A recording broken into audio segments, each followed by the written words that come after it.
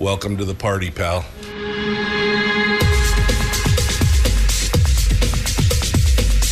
The Michael Dukes Show. The greed and the entitlement is astounding to me. What more could you want from a low-budget radio program? This is a dumpster fire. That was just BS.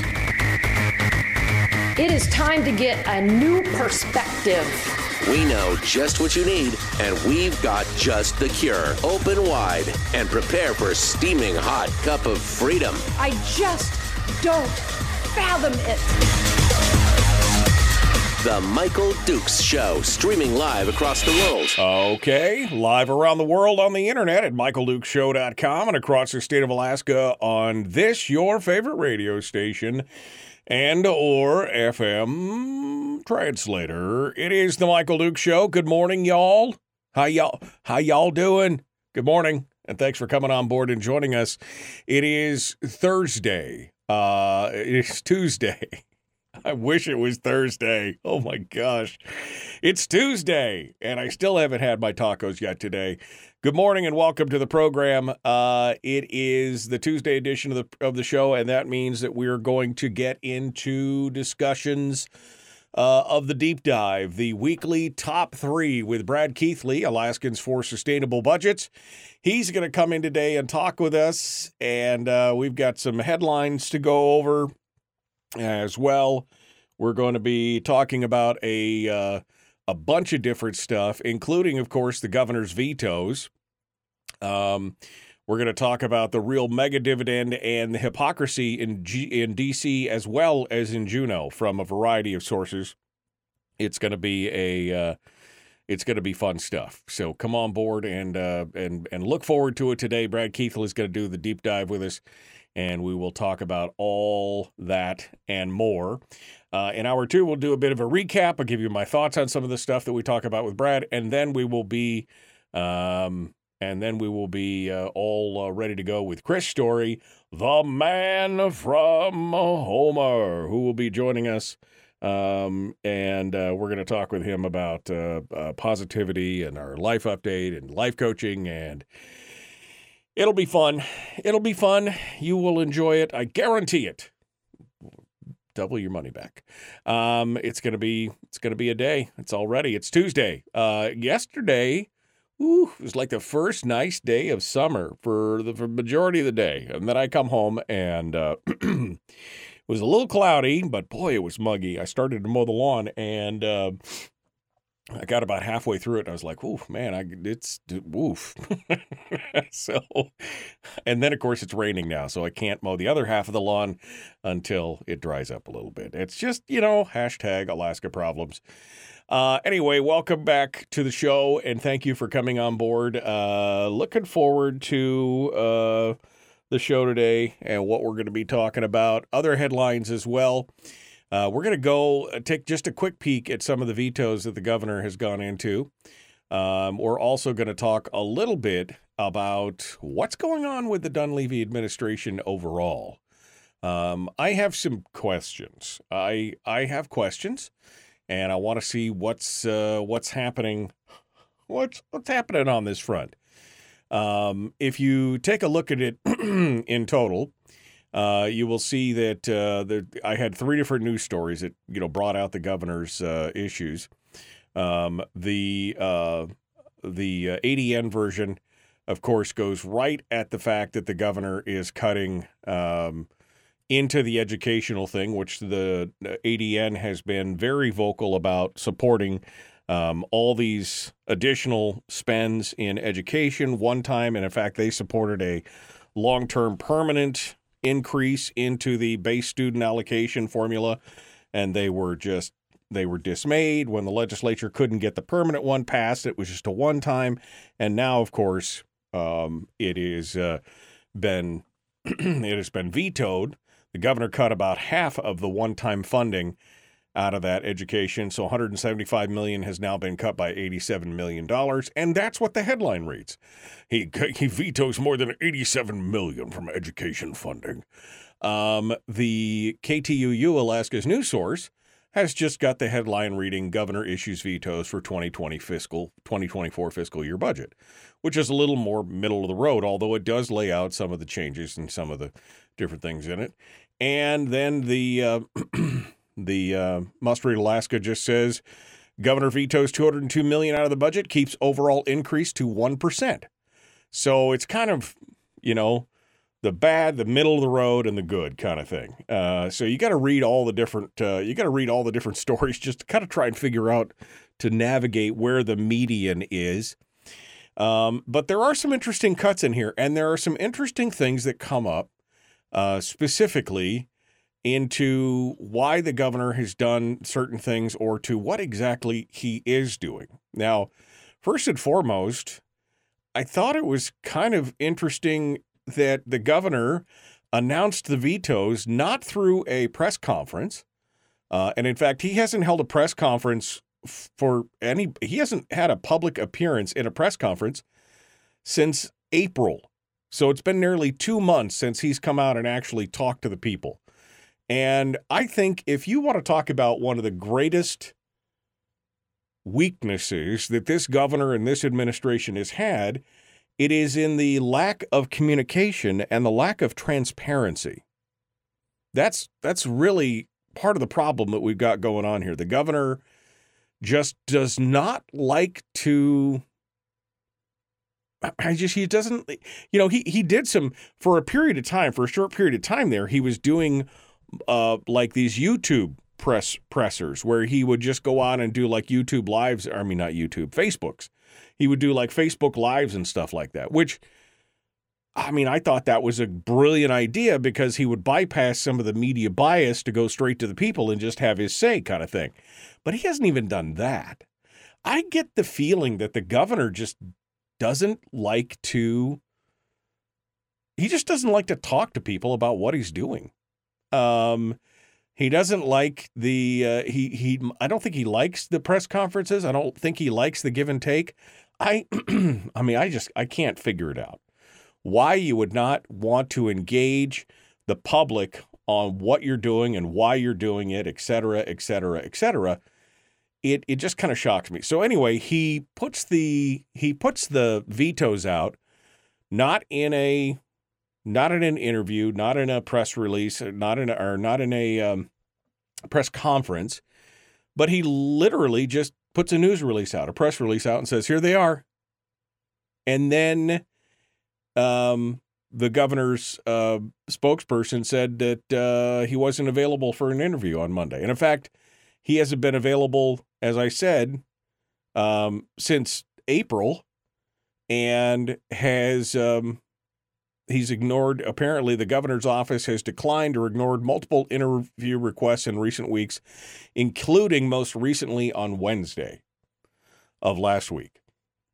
So, I mean, I've pretty much given up trying to get the governor on the program to talk about things because it's just too hard. It's too, what? I don't know.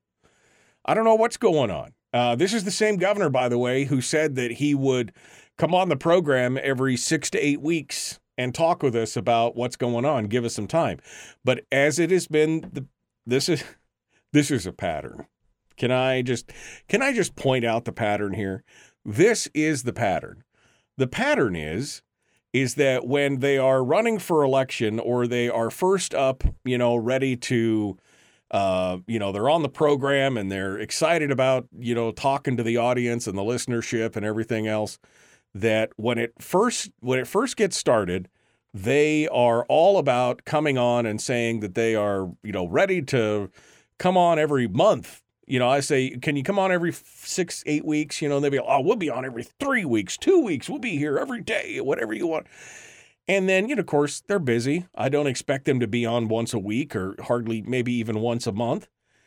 But, and I always, when they first start, they come on for for at least a full segment, usually for 2 segments, 40 minutes, and then as the years go on, the frequency of the interviews gets less and less. The time between it's not 6 weeks, it's 8 weeks, it's 12 weeks, it's 15 weeks. It's, now it's only twice a year. And Also the length. We don't get a full 2 segments with them where we get a chance to talk to them about questions that we have and everything else. They come on with a very specific agenda. The governor can only be with you for 12 and a half minutes, and then he's got to go at 6 o'clock in the morning. I mean, apparently it's a long day for the governor, apparently, because 12, I mean, they've got him micromanaged down to the half minute mark. And then, the next thing you know, you only get to hear from them once a year, and it's for 6.5 minutes on the topic that they want to talk about, and they never have time to answer questions. This is a trend. And I'm sick of it, quite honestly. I mean, look, I have questions of the governor. I have questions that I would like to ask about long-term fiscal policy, about, overall thoughts on the PFD, on different projects, on things like that. And I mean, I have questions of every governor that I've ever had, on the program. I have questions. I'm not trying to be mean. I have things that I want to talk about. And the fact that they say, oh, yes, we can do that. And then within a few months, it's like, oh, we're not coming on your show. And you get ignored. I mean, I started to come at the governor sideways through other people in his office because I feel like I was getting stonewalled by the press secretary. And I got him on the last time because I did that, because I went around somebody else to get to somebody else. But again, where is the where is the engagement with your base? Where is the engagement with the community? Where is the discussion? And here's the weird thing, and I'm sure Brad's going to have some questions about this because I know Brad wants to talk about the vetos. But here's what is an interesting point, and of course nobody can get answers on this because he's not taking questions. The governor appeared to target lawmakers individually with vetoes of infrastructure projects in the districts of Republican House members who voted against the budget. So if Republicans in the House who stood strong and said, this budget's too high, yada, yada, yada, whatever, we want to hold out for a larger PFD, whatever the reason was for them not voting on the budget,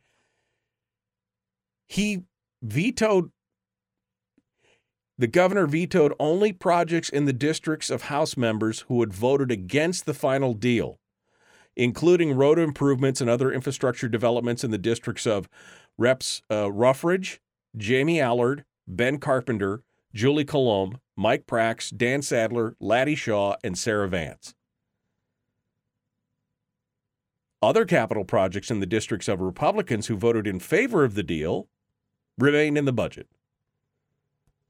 So now the governor is punishing legislators who voted against the budget because what? I mean, he offered no rationale, what is going on? I don't know. Maybe we'll find out. I'm not convinced, but I mean, I just wish the governor would talk to us, talk to people, not just to me, but to, anybody at this point. All right, we got to go. Brad Keithley's coming up, the weekly top 3 dead ahead, the Michael Duke Show, common sense, liberty-based, free thinking radio.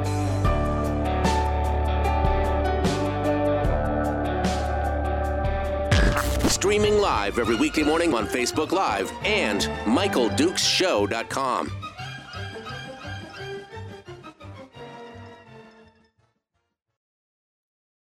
All right. I just don't know what is going on. What is going on? And we didn't even get into the talk about his new what was this? Office of Family and Life.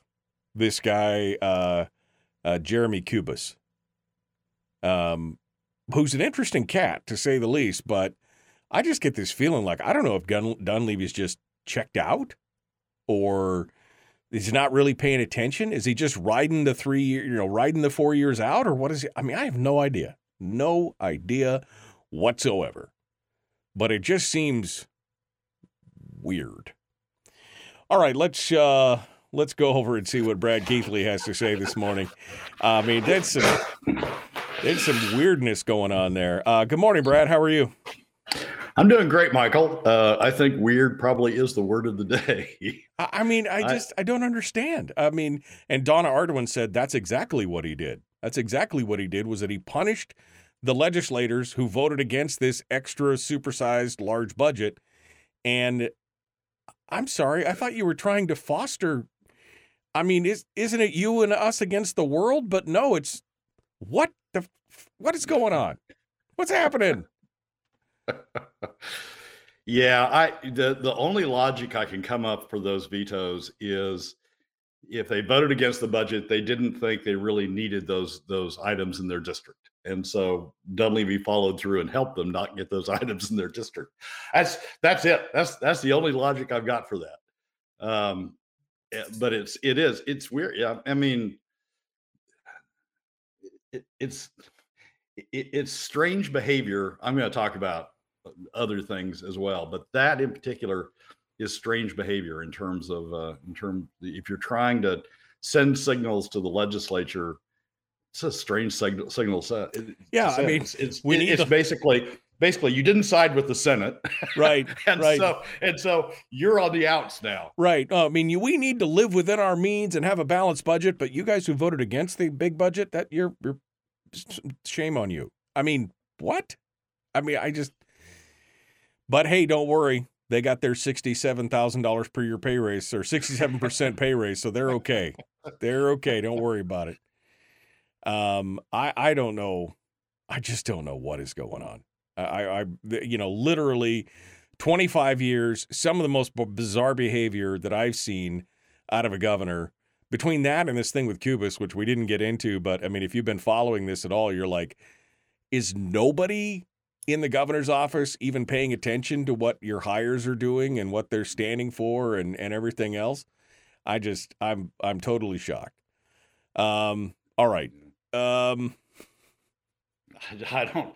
can't explain it, Michael. I mean, there's a statement in his press release that I'll spend a lot of time talking about that I don't understand what he's doing. I don't understand what signal people are supposed to take out of this budget. No, I think Hawk kind of he kind of puts it up right now for some of us. Like, I wish I'd signed that recall now. Like, maybe we could have had another bite at that apple with some. I mean, I don't know. That would have led to Kevin Myers as governor. Well, that's true. That's true. I mean, that would have been. But let's not go down that road. I mean, that's the thing with Dunleavy that he's really benefited from. Right? He's not Bill Walker. He's not Les Guerra. He's not Kevin Myers. So that's his selling point. I'm not any of these people. That's my selling point. Vote for me. Okay. It could be worse, folks. It could be worse. You could have any of those. That's a campaign slogan. That's a campaign slogan. Vote Dunleavy. It could be worse. I mean, good God Almighty. All right. Well, Brad, let's get into this. We're about 30 seconds out right now. Yep, that's it. So let's get into it. Folks, please like and share, like and follow. Do all the YouTube-y things if you haven't, and let's get this going on. The Michael Duke Show, common sense, liberty-based, free-thinking radio. Don't forget, tomorrow is Wednesday, and we're doing a What If segment with Dr. Sean Rolland from Jace Medical, who's going to talk to us about emergency medicine and emergency medical preparedness. It should be an interesting show. Meanwhile, let's jump into it with Brad. Here we go.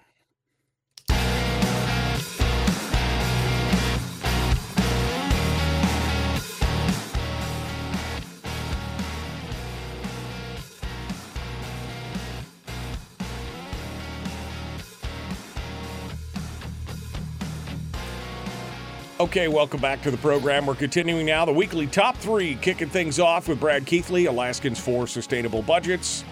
Three big topics that Brad has decided that he'd like to talk about with us today, and I always find it to be an interesting discussion. Not that we always agree, but that we definitely agree that something needs to change, especially Brad has no idea why the governor's. I mean, somebody just said, is he a pod person? Did they change him out and swap bodies with somebody else?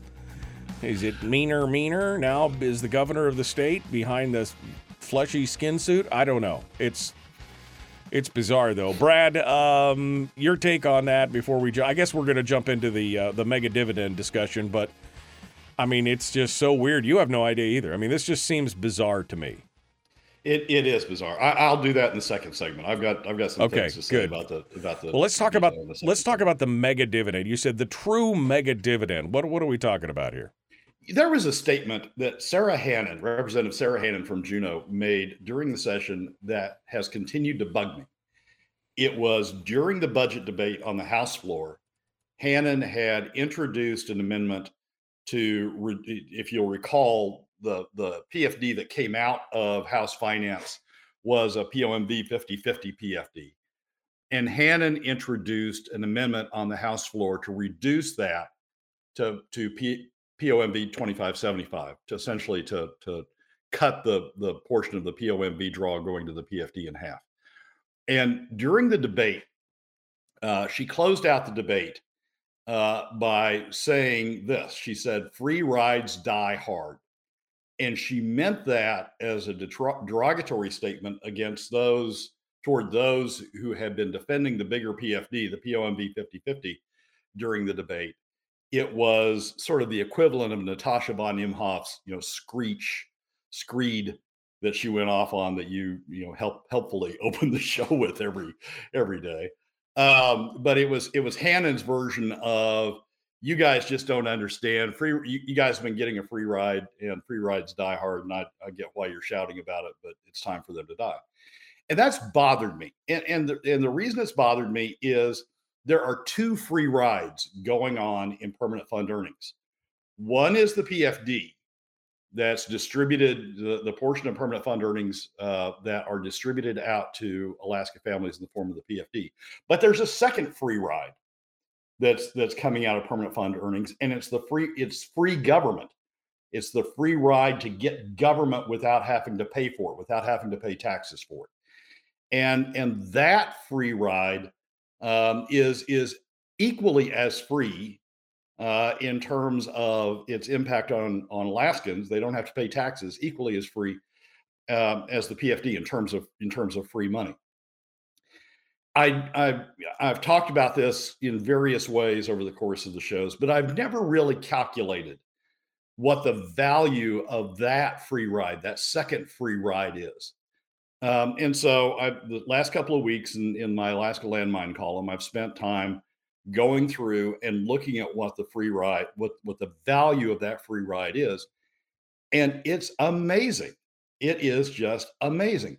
So what happens is, as the PFD shrinks, the amount that's going over to this other free ride, free government, what I call in the Landmine columns the tax avoidance dividend, because you're getting essentially a dividend to avoid taxes. The tax avoidance dividend, as the PFD shrinks, the tax avoidance dividend increases. And what I had never done before was calculate the impact on Alaska families of that tax avoidance dividend. And obviously, as incomes go up, the value of the tax avoidance dividend goes up. If you're a low 20% family, lowest 20% family, you're not going to pay much in taxes anyway. So the value of free government, the value of that tax avoidance dividend is relatively low. If you're a middle income Alaska family, it has some meaning, because you otherwise might pay some taxes if we had taxes to cover the cost of government, if we didn't have free money for government. Right. But the value of the tax avoidance dividend of the top 20% is huge. And it grows inversely to the PFD. So as the PFD goes down, because more money is going to the tax avoidance dividend, the value of the tax avoidance dividend is going up. Rick Halford, in what sort of also was sitting in the back of my mind, Rick Halford, in testimony to House Judiciary on one of the constitutional amendments for the PFD a couple of years ago, talked about the $100,000 the $100,000 dividend, And what he meant by that was when we repealed the dividend, when the state repealed the dividend, repealed the income tax in the early 1980s, those who otherwise were paying taxes got free government, got a tax avoidance dividend. And Rick talked about the value of that dividend to those who otherwise were paying taxes and suddenly didn't have to pay taxes anymore because of the influx of oil earnings as being $100,000. So that was sort of buzzing around my mind also. So I did these calculations, and the calculations are in last week's Alaska landmine column for those that are interested. But even at the statutory PFD, the value of the taxable, the value of Brad froze up for a second. The remaining portion of permanent fund earnings go to the free money that goes to government that enables you to avoid taxes. Even at the statutory PFD, the leftover amount that's going to tax avoidance dividend for the top 20% overall is worth about $10,000. For the top 5%, it's worth about $21,000. And for the top 1%, this is at the statutory PFD. At the top 1%, it's worth $54,000. They're avoiding $54,000 in taxes they otherwise would pay as a result of using the permanent fund earnings to give them free government. At POMV 50/50, the PFD is coming down. So the PFD was at $10,000 under a statutory PFD, averaged over the 24 to 32 time period. At POMV 50/50, the value of the PFD is $8,000 per family. For the top 20%, it's $16,000. The tax avoidance dividend, on the other hand, for the top 20%, $16,000. For the top 5%, it's $32,000. For the top 1%, it's $80,000.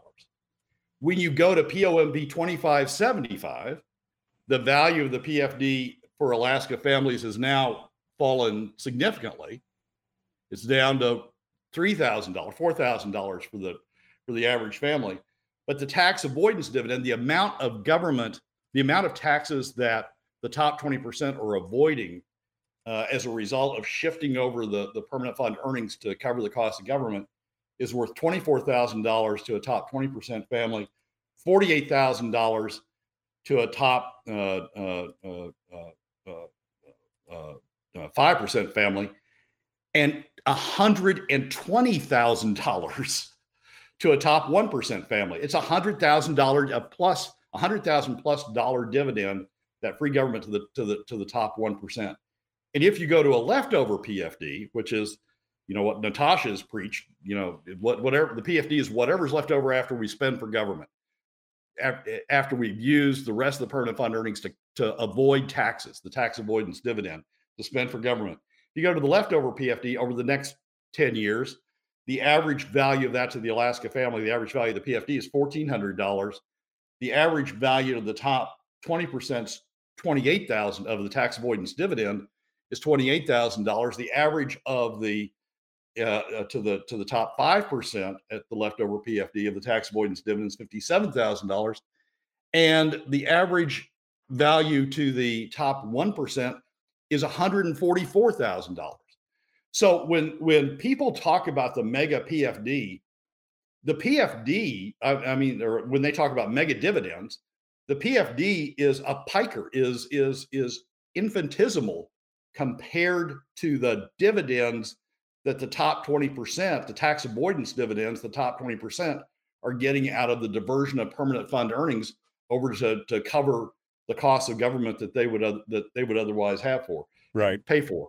The true mega dividend is over in the tax avoidance dividend. The PFD is just small compared to, especially at the leftover PFD level, is just small, infinitesimally small compared to the amount of benefit that the top 20% is getting. So every time from now on that somebody says mega PFD or mega dividend, I'm going to haul this chart out and say, yeah, here's where the true mega dividends are. They're going to Natasha von Imhoff and to the top 20%. Right. Well, when you look at these numbers again, That means that the top 20% cumulatively is receiving a mega dividend of over $250,000 or $230,000 on this, compared to our $1,000 or $1,400 dividend that we're receiving as a family of 3. Right? I mean, this is based on a 2.81 persons per household. So this is a household receipt of $1,400 versus the big money from everybody else. Yeah, exactly. Those aren't additive. So it's the top 20% in blue. Within the top 20%, the top 5% in maroon. And okay. Within the top 5%, the top. So but the top 1%, they're getting the benefit of using permanent fund earnings to cover their government costs, to cover their share of government costs. These are calculated on a flat tax, by the way. They're getting the benefit of diverting the permanent fund earnings to cover their share of government costs to the tune of $144,000 if we're using a leftover PFD, $120,000 if we're using POMB 2575. That's what's really going on. I mean, if you want to know what's really going on with the PFD cuts, what's really going on is we're taking money out of the pockets of middle and lower income Alaska families, 80% of Alaska families. We're increasing the pot of money that's being used to cover taxes, to avoid taxes. And the beneficiaries of the top 20%, the beneficiaries of that tax avoidance dividend are reaping huge dollars in benefits. The benefit is they don't have to take the money out of their bank account to pay for taxes, right? The government, the permanent fund earnings is paying taxes for them. Actually, the bottom 80% are paying taxes for them because we're creating the fund through PFD cuts, and we're covering their taxes for them. So they're getting to keep money that they would otherwise have to pay taxes. Money's coming out of the bottom 80%'s pockets, so that the top 20% can keep up to $120,000 at POMB 2575, can keep $120,000 in their pockets. It's astounding, the size of the benefit that's being transferred. So when Sarah Hannon says free rides die hard, the free ride that's really dying hard here is the free ride of the top 20% of the tax avoidance dividend. Brad Keithley, Alaskans for Sustainable Budgets. That is a mega dividend, my friend. I don't know how else to put that when you're talking about that kind of avoidance of $100,000 or even half that much. Definitely kind of shocking to look at. All right. Well, final thoughts on this, and then give us a tease for number 2 today. Well, I would encourage people to read the piece in the Landmine. I spent a lot of time on it, did a lot of calculations, ran it through several economists to make sure I wasn't, going off on a frolic and detour here. And it's a solid piece of work that several people contributed to make it, to bring it together. And it really is, it's an eye opener about what's really going on. I mean, the PFD is a sideshow. The PFD is a sideshow to what's really going on with these mega dividends. All right, onto the vetoes. The governor said something in his veto message in the brief paragraph that he put out. He said something that just astounds me, and basically it is that I'm fine with the budget as I've made these adjustments. I'm fine with the budget.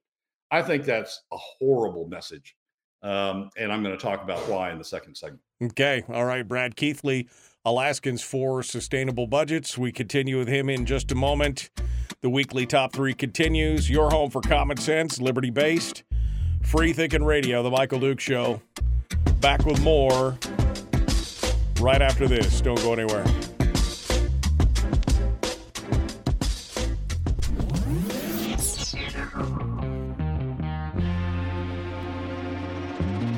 Listened to by more staffers in Juneau than any other show, because their bosses told them to. And after what they just heard, oh man, they're going to be pissed. You're a bad, bad man. The Michael Duke Show.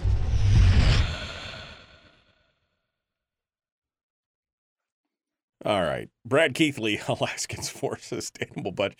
That chart's an eye-opener, man, when you start realizing the avoided costs by these folks, the avoided costs of that.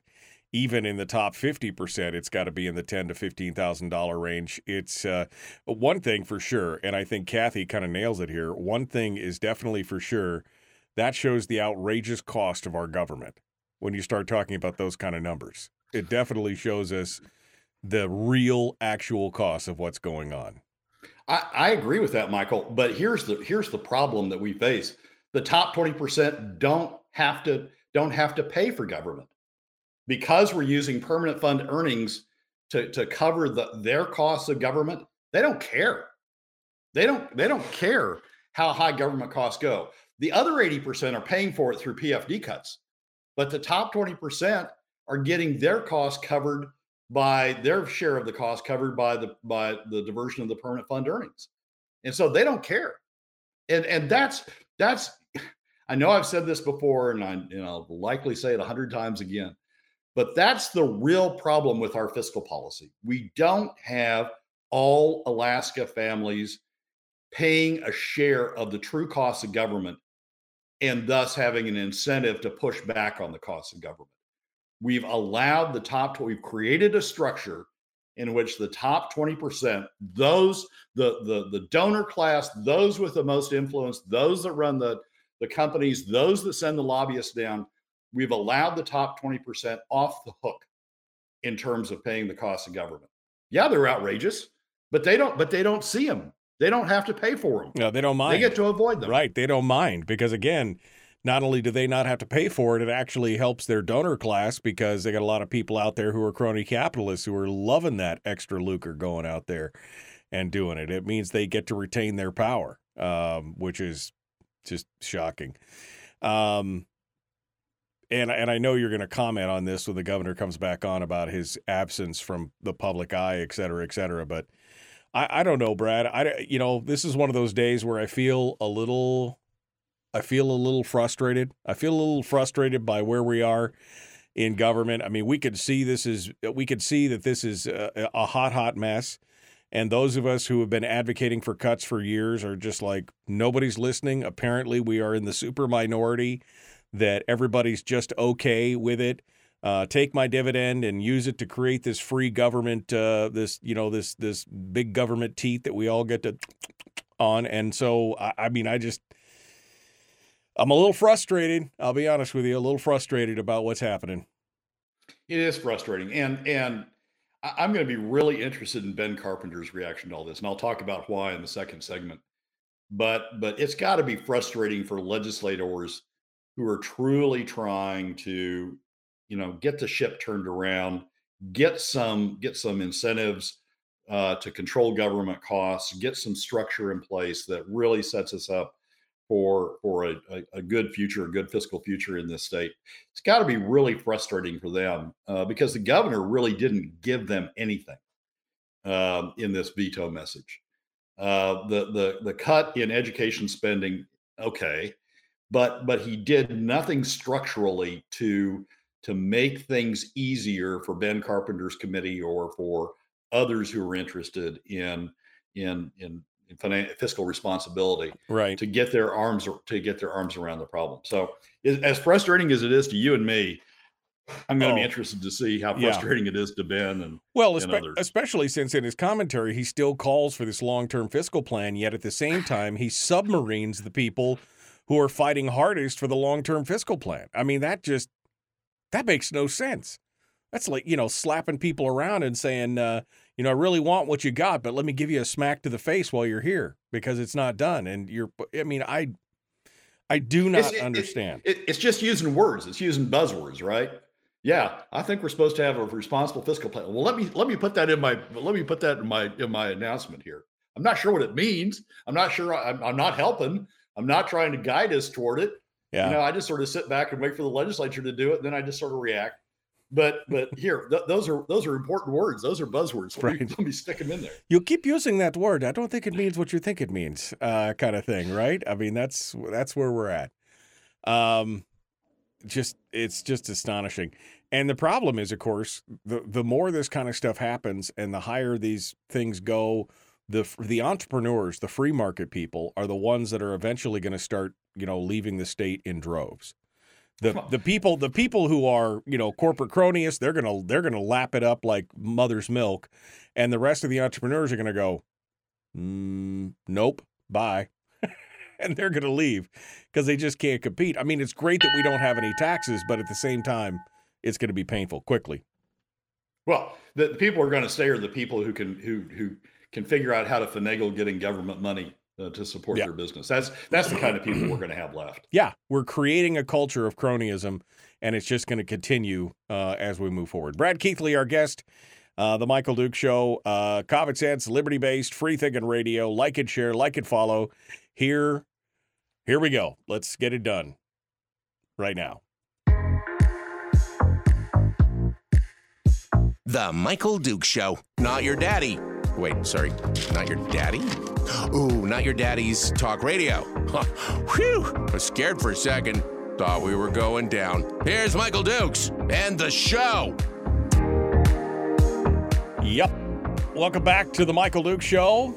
The weekly top 3. Brad Keithley from Alaskans for Sustainable Budget. You can find him at ak4sb.com or on Twitter or in his weekly column in the Landmine or wherever you want to look for him. We're on the weekly top 3. Number 2 is the governor's vetoes. And boy, I've got questions. Let's just put it that way. I've got questions. But Brad he's got us a little fixated here on one of the comments that the governor's made. So Brad, take her away, man. You are good to go here. Here's the sentence that I just stopped at, and I keep going back and reading and trying to understand, trying to put a spin on it that makes sense to me. The sentence, it's in the 3rd paragraph of a 4-paragraph release by the governor about the budget vetoes. The 3rd paragraph begins this way: this budget, the budget he's just signed, this budget is a responsible path for Alaska's financial future. This budget is a responsible path for Alaska's financial future. This budget has a POMV 2575 dividend. Doesn't have anything approaching a statutory dividend. Doesn't even have anything approaching a POMV 5050 dividend. It has a POMV 2575 dividend. This budget has the 2nd highest operating expenditure for operating expenditures, agency budget, the agency budget, 2nd highest this decade. You have to go back to Sean Parnell's last budget in 2013 to find a slightly higher one. This is up $400 million from the pre-oil boom, the pre-oil rush that we had the last couple of years. It's up $400 million, up 10%. The agency operations budget is up 10% from what we had in FY 21 before we had those 2 years that were affected by oil. This budget has no other revenues in it than PFD cuts. And yet, this governor says this budget is a responsible path for Alaska's financial future. I'd be fine if he would have said, this budget's the best we can get with this legislature. Right. This budget's the best we can get, this time around. We're going to have to work hard. We're going to have to make it better. We're going to need to get the PFD up. We're going to need to talk about alternative substitute revenues. We're going to need to talk about additional cuts because this one increases the agency budget by 10%. We're going to have to, but he doesn't say any of that. Right. It's an implicit endorsement of the 2575 model. Well, it's an implicit endorsement of jumping the operating budget by 10% over 3 years. I get all that stuff. I get all that stuff they got in there about, it's lower than inflation. Well, it's lower than inflation because you cut the capital budget and you cut statewide spending. Statewide spending's down because we're not having to reimburse oil tax credits any longer to the same extent. It's down on inflation because of those. But in terms of the agency budget, it's up by 10% from FY 21. For someone to say this budget is a responsible path for Alaska's financial future, I don't know I don't get it.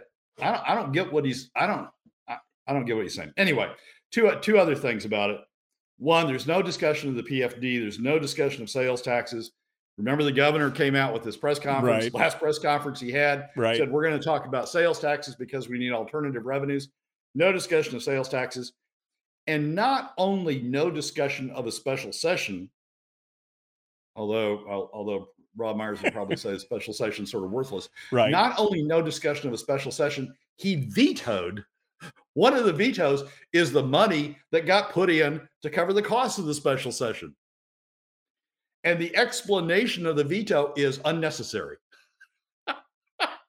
Wow. So what messages is he sending out there?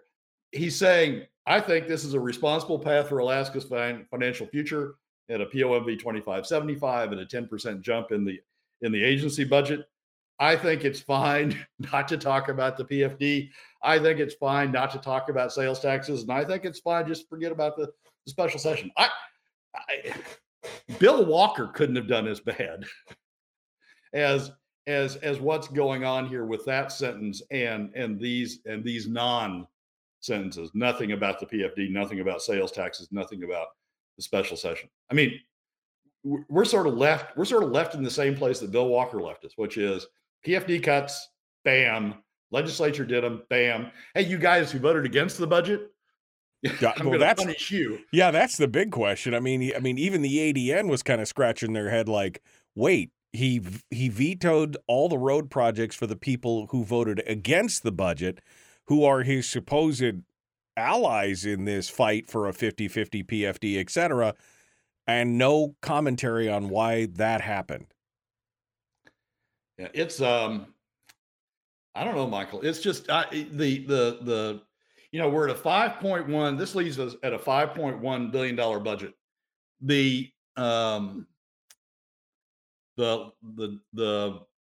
FY21 budget was $4.6 billion total. This is agency, statewide, and capital. The FY21 budget before the 2 years that got hit by oil was 4.6. The one before that was 4.8. The last one in the Walker administration was 4.8. This one's 5.1. It only looks good by comparison to where the legislature left it, right? The legislature left the budget at 5.3 UGF, agency plus statewide plus capital. Dunleavy cuts $200 million from that, 5.1, declares victory, but that victory is much higher than where the budget was before we hit the oil rush. So it's sending all sorts of wrong messages. Hopefully, the governor corrects some of those or elaborates on some of those and sort of redirects. But it's not, to say this is a responsible path for Alaska's financial future is a statement that Bill Walker would agree with. I mean, this is a budget. This is a budget that Bill Walker. It reminds me of the classic tactic of, look at me, I've cut the budget. No, what you've done is you've cut the increase to the budget. You haven't really cut the budget. You've cut the increase. Where we end up at the end is larger than what we had to begin with. That's not a cut. Oh, they wanted to increase at 50%. You cut 25%. We're still at a 25% increase. I mean, but this is a classic tactic. Look at what I did. Here's where we are. I mean, it's insane. Yeah, and he's getting pushback, obviously, about the cut to education spending, and he's going to say, look, I'm a conservative. I cut education spending, the increase in education spending in half. Well, yeah, but look at the rest of what you did, and look at what you just said about what you did, about what you left behind, and it's a mess. Yeah. So we got a long way to go. I mean, and we got a long way to go without a roadmap on where we're going in terms of getting things fixed going forward. Brad Keithley, Alaskans for Sustainable Budgets, the weekly top three. Brad, on to number 3, which is the hypocrisy. Been a lot of discussion about, on the national level, the hypocrisy of the Republicans. We're for smaller, more limited government, but look at all the lucre that we can fling around here at the national level. And you said, well, true, but look at what's going on in the Alaska legislature as well. Hit us with it. Well, there's two op-eds that grabbed my attention. One was in the ADN by Don Mitchell, and the title of it is Senator Dan Sullivan's Hypocrisy on U.S. Spending. And basically what he's saying is, Sullivan says, we got to cut spending, we got to cut spending, we got to cut spending. But then he's one of the biggest proponents of increasing defense spending, which means the spending you got to cut is like Medicaid, Medicare, and Social Security, and other things that help out people. So Mitchell's pointing out Sullivan's hypocrisy. There's another one in the Juneau Empire that has basically the same headline: Sullivan's complaints about debt ceiling deal reveal hypocrisy about government spending. All that's true. Dan Sullivan is being hypocritical about government spending. He is talking out of both sides of his mouth about federal spending. But here's the deal. The Democrats in Alaska are doing exactly the same thing. The Democrats in Alaska are saying, look, I'm for the working Alaska family. I came down here to protect working Alaska families. I'm here to make sure that working Alaska families are prioritized and that we look out for them, because the top 20% can look out for themselves, basically, is what the message is. Yet the Democrats, the House minority, was the balance of power that resulted, that voted with the top 20% Senate, that resulted in a POMV 2575, took money out of the pockets of working Alaska families so that the top 20% could have more and more money to protect them from paying taxes. They could have higher and higher tax avoidance dividends. The hypocrisy that we're seeing at the federal level is true, and we need to call it out. And I don't disagree at all with either one of these op-eds about the position that Sullivan's been taking. But exactly the same thing, with the same effect, with the same level, is going on at the state level. And if we're going to call out Republicans at the federal level for engaging in this sort of hypocrisy, we need to be calling out Democrats, particularly the House minority in Alaska, for the same sort of hypocrisy. You're not protecting working Alaska families. You're protecting the top 20% from having to pay for government. All you're doing is protecting government spending by making sure the top 20% don't have any stake in the game. They don't have to pay for it, so they don't care. And that's a hypocrisy at the state level that is equally as bad as the hypocrisy that we've got going on. If you really cared about Alaskan families, you'd fight for that full statutory PFD. That's what you'd fight for. But Brad Keithley, Alaskans for Sustainable Budgets. We're out of time. Brad, thank you so much for coming on board. Appreciate it. Michael, as always, thanks for having me. Folks, we're out of time. Hour 2 dead ahead. The Michael Duke Show, Common Sense Radio. I mean, Brad, that's really the bottom line. If you cared about Alaskan families, if you had a whit of economic know-how in your brain at all, you would know that money would do more for Alaskan families in the short term and in the long term. It would do more for the Alaska economy, which was a rising tide floats all boats. The economy would go up by putting that money back into the economy instead of retaining it for government, just on the bare idea that the money turns so many more times in private hands than it does in public hands, et cetera, et cetera. But that's what astonishes me. These Democrats keep going back again and again and again, and they're not fighting for a full PFD. They're not fighting for those people. They're not really looking out for the people. They're looking out for the public spend, because that's where their money comes in. That's where their support comes from, is the state employees unions and all these special interest groups that all want the government lucre. So whatever it takes to make sure that bill gets paid, that's what they're about. Exactly. And it's a little bit more than that, Michael, I think, especially with Zach Fields. I mean, I spent a lot of time watching what Zach Fields writes and what he says. With Zach, it's more than that. What Zach's really doing is he's saying, I want to spend a lot of money on my constituency, my union constituency. I want a lot of government employees. I want a lot of government spending. But I don't want anybody to complain about it. I don't want anybody that gives me money or supports me to complain about it. So what I'm going to do is take the money out of middle and lower income Alaska families through PFD cuts. And heck, maybe some of them will agree to that. Maybe they'll think it's free money. So yeah, maybe they think it's okay to cut it. And I'm going to make sure it's the top 20%, my top 20% donors and my top 20% union members who otherwise might object, don't have to pay for it. That we can take it all out of middle and lower income Alaska families. So it's more than simply not looking out for middle and lower income Alaska families. It is affirmatively going after middle and lower income Alaska families by using the fiscal method that takes money out of their pocket and protects the top 20% donors and the top 20% union members. And this, of course, is a continuous problem. This is, I mean, we can look back and see for 30 years, 40 years, this has been what's going on. And this is exactly the same thing that I've been decrying for the last almost 10 years. You've been decrying with me on the show.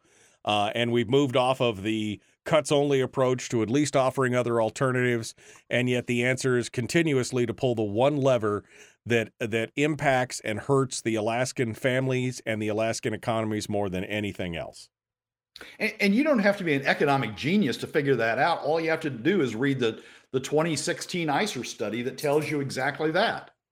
It's not, they can't even complain that, oh, I don't know, maybe some people say that. No, there's a study that tells you exactly what the impacts are, the economic impacts are of the course you're on. And that study says that cutting the PFD of all the options, all the revenue options, cutting the PFD has the largest adverse impact on the overall Alaska economy and the largest adverse impact on 80% of Alaska families. Period. It says it right there, black and white. All you have to do is read it. And so for them to say, oh, well, we're really looking out for, we're really looking out for families in need. No, you're not. You're looking out for your constituencies, and you're looking out for people that are segments that got you elected or are important to you, but you're not looking out for middle and lower income Alaska families. Even if you accept for a moment that you're looking out for those in need in the bottom 20%, that all of the social programs are needed to help those in the bottom 20%, you're still leaving high and dry the 60% in the middle who pay more through PFD cuts and suffer more through PFD cuts than they would through alternative revenue measures. So it is hypocrisy, and it's a little bit worse than that with some of them. It's an affirmative, whatever the word is. It's an affirmative attack on middle and lower income Alaska families by taking money out of their pockets so the top 20% don't have to pay, so they won't have pushback from the top 20%, from the donor class, from their donors, as they continue to shuffle money around to support government. All while patting themselves on the back and telling everybody what a good job they're doing at the same time, and giving themselves a 67% pay raise. Let's not forget that. I mean, you know what that does? That moves all of them, all the legislators, into the top 20%. Wow. Okay. Wow. Well, I mean, like I said, Brad, I don't even know. I didn't even know what to make of it anymore, just to watch this kind of thing go along. I had hopes that the governor would make some meaningful cuts. He did make some cuts, but at the same time, implicitly endorsing the 25-75 rule and not even talking about the dividend, and then cutting the projects in the districts of the people who voted against the budget. And then cutting the budget for the special session. Yeah, and then cutting the budget out for the special session. I don't even know. I mean, what do you say to that? And then won't come on and discuss or talk about or give reasoning behind what he's doing or why. It's astonishing. My conclusion is it's a budget that Bill Walker would be proud of, and Mike Dunleavy just said it's a responsible path for Alaska's financial future. Yeah. I wish I had a V8. What sweet. Final thoughts here, Brad, as we wrap things up. Well, we'll see this coming week what the reaction to this is. There's going to be a lot of pushback from those who are upset about the cut in education spending. We'll see what I'm going to be looking for the reaction by the Rob Myers, by the Ben Carpenters, those who have been working toward trying to get a fiscal fix. Maybe they see something in this veto message that I'm not. Maybe they see a path forward in how Humpty Dumpty gets put back together again. But it's certainly not clear to me what the path forward is. So I'm going to be very interested in what their reactions are. All right. Well, Brad Keithley, Alaskans for Sustainable Budgets. Thank you, my friend, for coming on board. As always, good to talk with you. As always, thanks for having me. As frustrating as usual. Thank you. That's, man, it's crazy stuff. All right, my friend, enjoy your day, and we will talk to you again next week. All right, folks, that's it. We got more coming up. Hour 2 is dead ahead. I'm going to have some commentary and discussion. We will continue right here.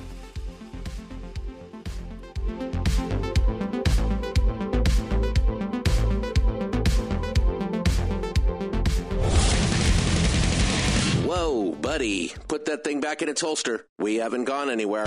I don't understand. Check out the MichaelDukesShow.com for information on how to get access to the podcast. Welcome to the party, pal.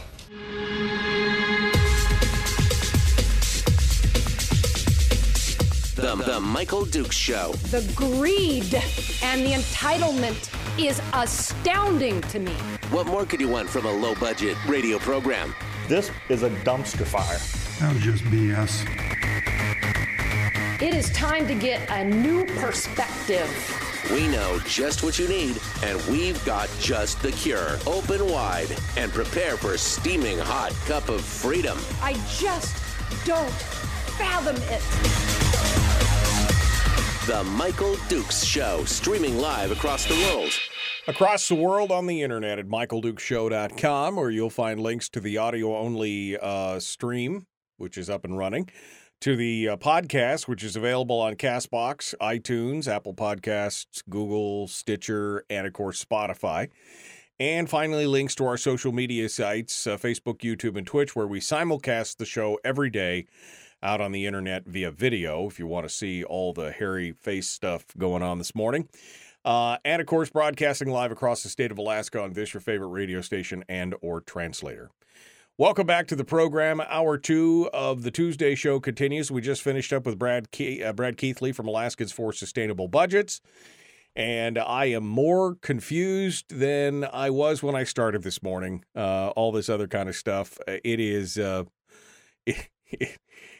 just astonishing what's going on in this state. And something that I happen to agree with, it seems like right now, which is surprising because normally I don't agree with one of my listeners, Harold here. He says, the Alaska electorate is a government-dependent segment with no desire to rock the boat of special interest because much of the spending goes into their pocket. I mean, that's kind of the bottom line. Between the apathy or frustration of the electorate, where some people have just said, they've thrown their hands up and they've walked away because it's a hot mess and they just don't feel like they can make a difference, or because there are people out there who are in some way, shape, or form now dependent on the government largesse and the government spending. There's a whole crew of people out there who basically don't want to rock the boat. And those of us who are in the please cut the size and scope of government camp are fewer and fewer in number as more of our companions and compadres just wander off because they can't see a solution. They grew weary in well-doing. They are frustrated and they can't fix it and they don't know what to do, so they just throw their hands up in the air and they wander off. And I don't know, quite honestly, how to fix that. I mean, I continue to talk about it. We continue to fight over it. We continue to have these discussions. But quite honestly, I'm not sure as to what the solution. I know you call into, you listen to this program, I'm sure, for all the solutions that are, I'm going to have some kind of quick fix for what. No, I have no idea how to fix this. 20 plus years talking about these issues. And I just don't have an answer because, again, I've been crying from the rooftops about, the sky is falling. And here it is, rocks dropping from the sky, smashing us to bits. And people are still like, well, I don't know what we should do here. We're just going to go along to get along. And those of us who have been fighting it are getting fewer and fewer in number because, I mean, there is nothing more ultimately frustrating than banging your head against the wall until you're unconscious and then wake up and starting all over again. And that's what it feels like. That's what this feels like right now, is that we just continue to smash our head against the wall and there is no solution that's going to come to us. Well, some people are like, well, I might as well get mine while the getting's good. And that seems to be the reaction to what's going on right now. But again, I want to go back to the one thing on the governor's veto that still has me scratching. I mean, I'm with Brad when he said this is a sustainable budget. I mean, it was just a ridiculous statement. It's a ridiculous statement, and that it just I just don't even know. I just don't even know how he can look himself in the mirror and understand that this is okay. But what still gets me, and when I read this and then I went back and looked at the overall cuts to the projects and the capital budgets and everything else, I was shocked that this is what was going on. The ADN reports it this way. The governor, and here's the interesting thing, Must Read really doesn't have a comment on this.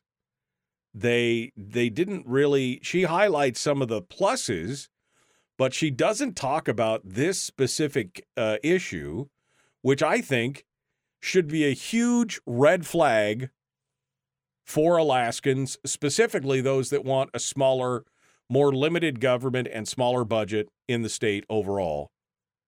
And yet she makes no reference to it at all. The ADN does, and the KTUU doesn't as well. So the ADN's the only, kudos to them for mentioning this. But even they, it seems like if you read between the lines, there's a little bit of head scratching here going on. Like, why? This says the governor appeared to target lawmakers in the vetoes. The government appeared to target lawmakers individually with vetoes of infrastructure projects in the districts of Republican House members who voted against the budget. Dunleavy vetoed more than $5 million out of a $34 million capital project package added to the budget by the Senate during the final days of budget negotiations. The package had been added to the budget in an effort to woo Republican holdouts to vote for the deal, and it succeeded. Some Republican House members openly said at the time, including Justin Ruffridge from down on the peninsula, said at the time that their colleagues had been bought with individual priority projects of up to $5 million each.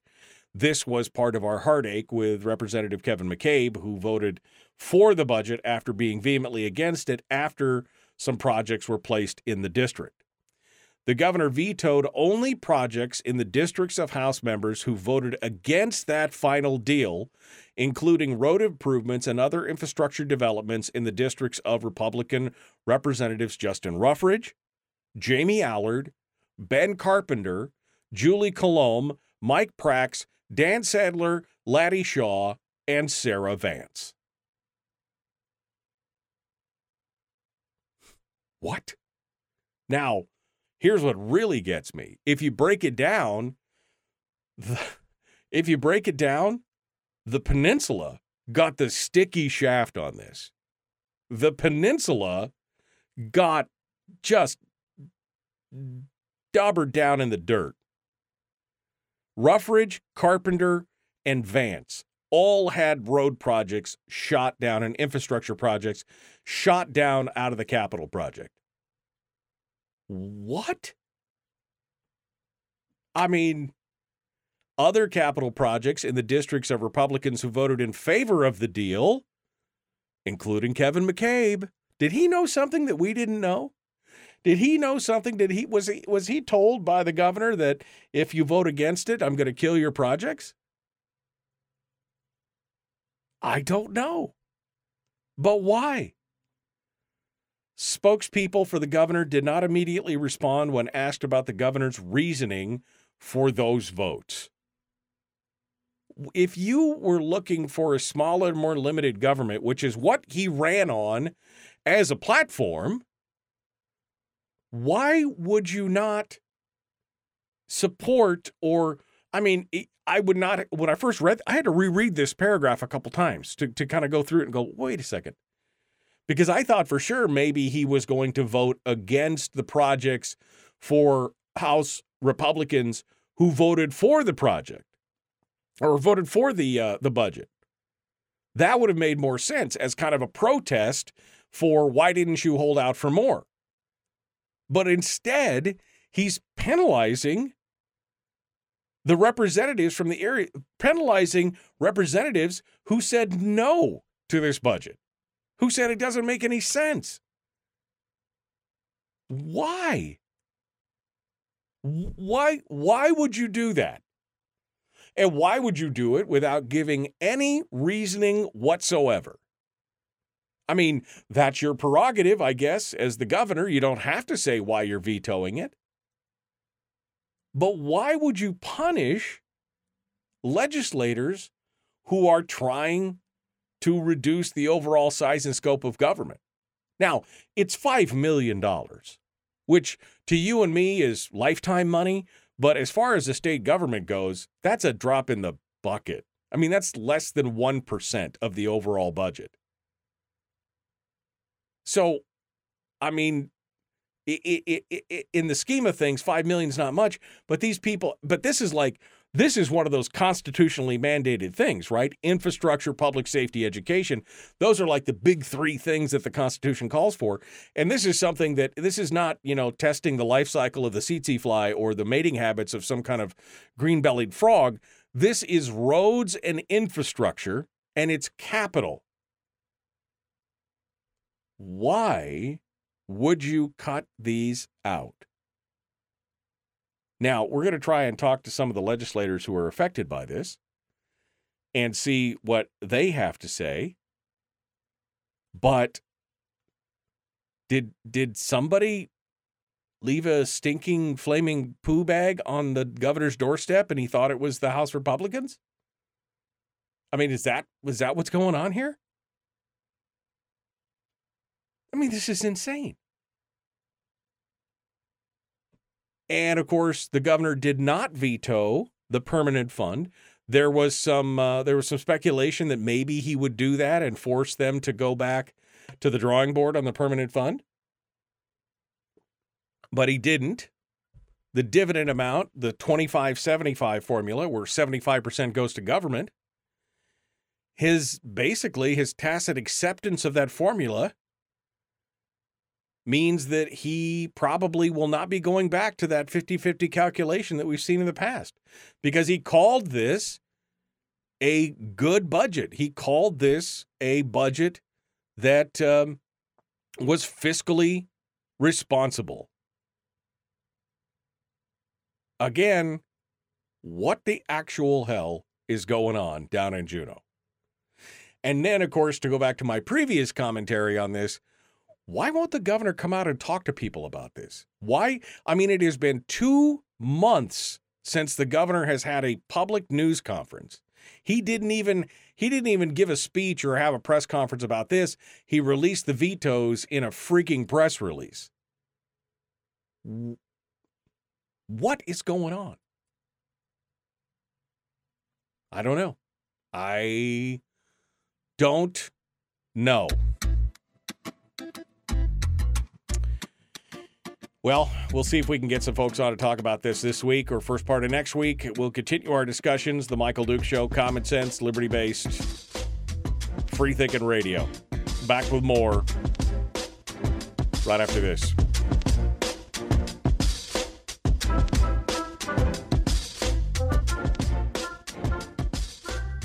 We're broadcasting live through a series of tubes. Allowing all of these entities to provide streaming stuff going on the internet. Well, it's kind of hard to explain. Sorry. Streaming live every weekday morning on Facebook Live and MichaelDukesShow.com. Okay. We're gonna get Chris' story up on the thing here. We're gonna get things ready to go. Yeah, I don't understand it, my friends. I wish I had an answer other than, I guess, bought and paid for. I mean, I guess that's the answer we're looking for, is bought and paid for. I mean, I can't think of any other topic, any other explanation for it at this point. I mean, I'm just not sure what's going on. All right, let's get Chris Story on the line here. See if we can get this. Hey, look at that. Phone worked the first time. Okay. Speaking of bought and paid for. Bought and paid for. Man. Well, my friend, Good morning. how are you this morning? Excellent. Why would I complain to you? Well, that's true. I mean, it doesn't do any good anyway, right? I mean, why would you complain to me? I'm a little flummoxed this morning. I'll be honest with you. I'm just a little. I mean, I don't know. How do I deal with my brokenheartedness, Chris? That's my question for you today. How do I deal with this idea that somehow the governor is going to punish? I mean, how do you feel as a peninsula resident to have your legislator fight for a smaller, more limited government and then have the governor come in and cut all the road projects out of your area? Yeah, I don't know. It's a big, this is the first time hearing of it on your show today. As usual, you're breaking ground, pun intended. Breaking bad, not breaking bad. Yeah. I think maybe here's what I'd like to talk to you about today is values versus goals. I don't know. Maybe there's an answer in there. Coincidentally, maybe we are aligned in my topic and your frustration this morning. Maybe. We'll see. Maybe we could do that. All right. Okay, well, hold the line here for just a second. Chris Story, our guest, got him on the program. We're ready to go. We're about 2 minutes out here before we rejoin with him. Values versus goals. We're gonna go through this. Okay, I'm gonna go back up here and read some of the comments as to what's going on. Robbie says, I'm dependent on government largesse. Doesn't stop me from calling out criminals and liars. Harold says that Dunleavy is eventually going to be the oil industry's government liaison. Oh, man.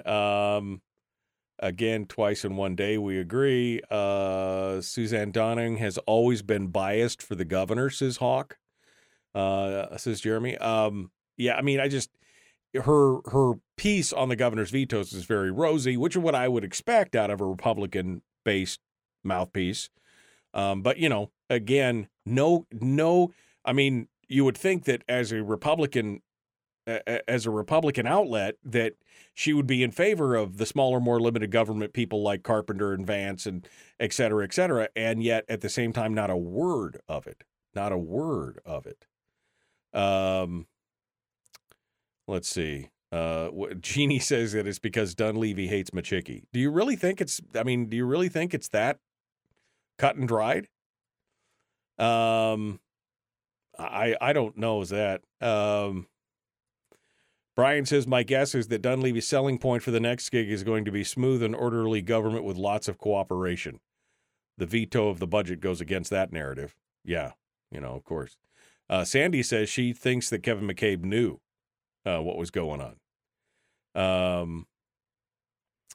And then Donna says, Dunleavy is going to preside over the death of the dividend. Oof. That's a heavy statement right there. Heavy, heavy statement. I'm going through here. There's a lot of stuff. I don't think I'm going to get through this whole thing. He bought and paid for by globalist scum. That or he sold out to dark money to win the last election. I don't know. This whole thing is just a mess. All right, well, let's get on to this with Chris Story. Values versus goals is going to be our topic. The Michael Duke Show, common sense, liberty-based, free-thinking radio. Let's do this thing. Here we Chris Story, the obnoxiously positive and sometimes hilarious man from Homer, joins us every week to talk about pottery, positivity, and how not to become a nihilist. We're looking at you, Eric. It's the Michael Dukes Show. That's right. How not to become a nihilist. We're working on that. Especially after today. That's what Chris Story does. He brings us a little bit of positivity every week, and today is no different. He joins us today where his topic is going to include the difference between goals and values, or values and goals, whichever way he prefers to put it in that order. Good morning, Mr. Story, sir. How are you? Good morning, Michael. On top of the world, a little cloudy here on top of the world. Can't see the bay today, but Well, neither can you from where you are, so we're even. I know. I can't see the bay either. I'm having a hard time seeing outside my window with the drapes closed. It's okay. We could deal with it. All right. Let's talk a little bit about the difference between values and goals, and show me the Venn diagram of how that works. Well, just thinking a lot about goals for the year as we're about to reach the halfway mark for the year. And it's a good time to assess your goals, reflect on where you've been already this year and where you want to go. And along with that, of course, is who you want to become in the process of achieving goals or accomplishing things through your life. I mean, the year is almost half over. So when you think about goal setting, I think it's important to think about goals versus values, or values versus goals. And the reason I put them opposing is sometimes they are. And before you spend too much time on a goal, I think it's important to work out your values first. So if you set goals for the beginning of the year, and you're not quite where you wanted to be, or maybe you surpassed your goals and you're reassessing it, and you're gonna reach even farther before the end of the year, are you sure that your values line up with your goals? So if you set your values first, then you're going to be ensuring that where you end up by the end of the year is where you wanted to be and who you wanted to become. Because virtues, for example, you probably don't need to reset your virtues each year. You know what your values are with respect to that. But what do you value? And are your goals aligning with it? For example, if you value freedom of your time, freedom of your day, you want to make sure that your values aren't in conflict with your goals. So, for example, if you said, look, I want to earn an extra X dollars a year or X% more than I did last year, but your highest value is spending time with your family and your children, your goals and your values might be in conflict if to achieve that goal, you have to spend less time at home or less time with your family. So having set your values first, then you can achieve the goals that you want that are in alignment with that. Great example is, and I've told you about this family before, but I don't remember the context, but it applies here as well. School teachers, and I used to do the whole circuit for the fairs with our pottery, and I would run into them at a lot of different fairs, from the Egan to the Sullivan Arena up and down the peninsula. And they were a wonderful little family whose value was spending time together. So in the summers, but they needed more money than their salaries would allow for. But rather than go take jobs that took them away from their children, they created an in-home business that started at the kitchen table, and they made jewelry together. And so while the kids were probably too young to start to help, they grew into the business. And then when I met them, they were teenagers working in the business with mom and dad. Their values guided their goals, and they were able to spend more time together. Health is another good one. Let's say you value health, but your goal is to weigh X, or lose so many pounds. You can do that in an unhealthy way, or your values will guide your health, which would include, say, eating better, eating less, moving more, taking supplements, increasing your water intake every day. Those kinds of things actually achieve your value of health versus a goal of losing 10 pounds or 15 pounds or whatever. And so I just think it's important to just align those two things, starting with your value and then setting goals from there. For example, Michael, if you're a politician, let's say, for example, you're running for U.S. Senate. Okay. And your values are to tell the truth no matter what. I will tell the truth no matter what. But Mitch McConnell says, if you tell the truth about the candidate you wish to support publicly, I will pull your funding, I will pull your ranking, I will pull your whatever, your strings. And so you stay silent and you support the person that Mitch wants you to support. Well, what goal have you achieved versus the value that you said you went there with? Those two things better align, or you're going to find a disparity by the end of your life. Yeah, you got to have an alignment. And basically, I think what you're saying, if I want to dumb it down for those of us in my cheap seats here, basically you have to let your values inform your goal making, because if they're at odds with each other, then nothing's going to work, because you're either going to have to violate your values, or your goals are going to be, they're just going to be wrong-headed. They're never going to be accomplished because you're not violating your values at that point. In constant conflict. If your goals are in conflict with what you value, then yeah, you're going to live in conflict. Peter Thomas is a Canadian real estate mogul and businessman and developer. And, he teaches on this, and he wrote a book on it called Be Great, essentially is about this concept. Tony Robbins has spent a lot of time in his books and seminars and tapes over the years talking about letting your values be your compass. Not just your values, like I don't cheat on my wife, I don't steal, I don't murder. Those values, of course, those are your virtues that you've set aside, and those are in stone. They're unchangeable, immutable. You're not going to move them. But what do you value? Do you value getting reelected over putting the truth forward, over doing what you know is right for the people you're purportedly representing? Those kinds of things can be in conflict. And it could be even simpler than that. Just like we talked about health versus weight loss. It's throw the scale out. Get rid of the scale. Don't make weight your goal. Make health your goal, and follow the guidelines that will get you healthier as you live your life. And so set a goal that aligns with actually being healthy. Wealth, same thing. If you just set a goal to earn a certain amount of money, there's a lot of ways to go about it that might be in conflict with what you actually value. Like I mentioned, freedom, autonomy of your day. I value that. That's one of my highest values, is the autonomy of my own time. I've been gainfully unemployed for coming up on 30 years, and I'm unemployable because I value my day, the freedom and autonomy that I get to set each day, versus somebody saying you need to be here at 8 a.m. And if not, you get 3 opportunities, pal. If you're not here by 8 3 times, you're in some real trouble. That don't work for me. So my value of my own autonomy is huge, and I'll put that above.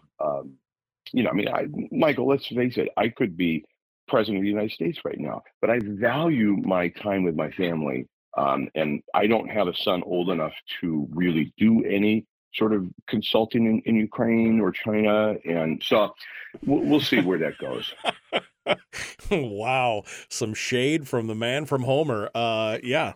No, look, I mean, I agree. I mean, this is why I never, why would you want to aspire to higher office when you look at, I mean, it's a lot of work to retain all that power and grease all them skids and do that kind of stuff. I'm with you. I have been employed and self-employed both, and I am kind of unemployable in a lot of ways because I too value that kind of freedom, that flexibility. It's a number one priority to me, even in some cases over, big dollar money, because I would rather have that than be stuck in the grind. And I think that's kind of where it breaks back down to. We need to start looking and analyzing what are our core. What do we value? What is our value? Not just we're not gonna lie. We're not gonna do these things, et cetera. But principles and virtues are immutable. I'm not suggesting that you reset those or recast those every year. But for example, if you think, like we just talked about, you and me putting autonomy over our day and the idea of being self-employed and so forth is a high value. Some people put security there. Some people put security such that the value of security and knowing where the next paycheck is coming from is the highest value over even making more money over here potentially. As an independent business person, I'm going to put this value here and align it with my goals of staying employed. And that's just fine. Right. You have to decide for yourself, and that's your compass, not mine. It doesn't make you wrong. I mean, that's the thing. And I guess Correct. that, just because Chris and I would value that freedom and flexibility and the mobility and the governor of our time doesn't mean the fact that if you value that security of a guaranteed paycheck every month that it makes you wrong. It's just your values, and your goals have to be built on that template, not on our template. You couldn't build a goal based on my template or Chris's template or somebody else. You have to build your own based on what you prize the most. Exactly. And for example, going back to health, the actual goal of a certain weight that we wish to achieve is a byproduct of the value of health. And I love the expression that disappointment lives in the valley between expectation and reality. I think disappointment also lives in that valley between what you value and what you say your goals are. And then that conflict that we experience when those are at odds is truly for disappointment in your life, or a feeling of not being content, or sort of that angst that we can't really put a label on, but you can feel it and you just identify it, like, man, what's missing or what's wrong? I think it'd be a really good time to just sit down and put on paper, what do you value? You can reevaluate your values if you want, but what is it that you value? And are you aligning your goals as we continue the rest of this year and the second half of this year? Are those going to be in alignment or not? Because we could be having the same discussion come December 31st as we think about setting goals for the following year. What about those values? What do you value? And if it's a side hustle, like if you want to make more money or you want to start a side project, make sure that you do not do it at the expense of what you value relative to your family, time, health, your overall mental health, all those things. Make sure that those are in alignment. You keep hitting on this whole health and weight thing. I'm feeling a little attacked today. I don't know exactly what's going on. You, and that's coming from myself, man.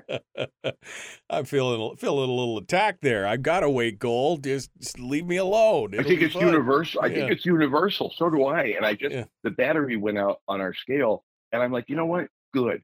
I'm actually glad, because it's irrelevant, because I'm chastising myself for the last month or so of how I've been eating. I'm like, man, it's not in alignment with what I really say I want for myself and so forth. So no, this is personal, Michael, very personal for me, not you. Well, and I think that's project onto me. I mean, that's actually a good goal to talk about, because as you said, it's almost universal. Everybody has some kind of issue. Yep.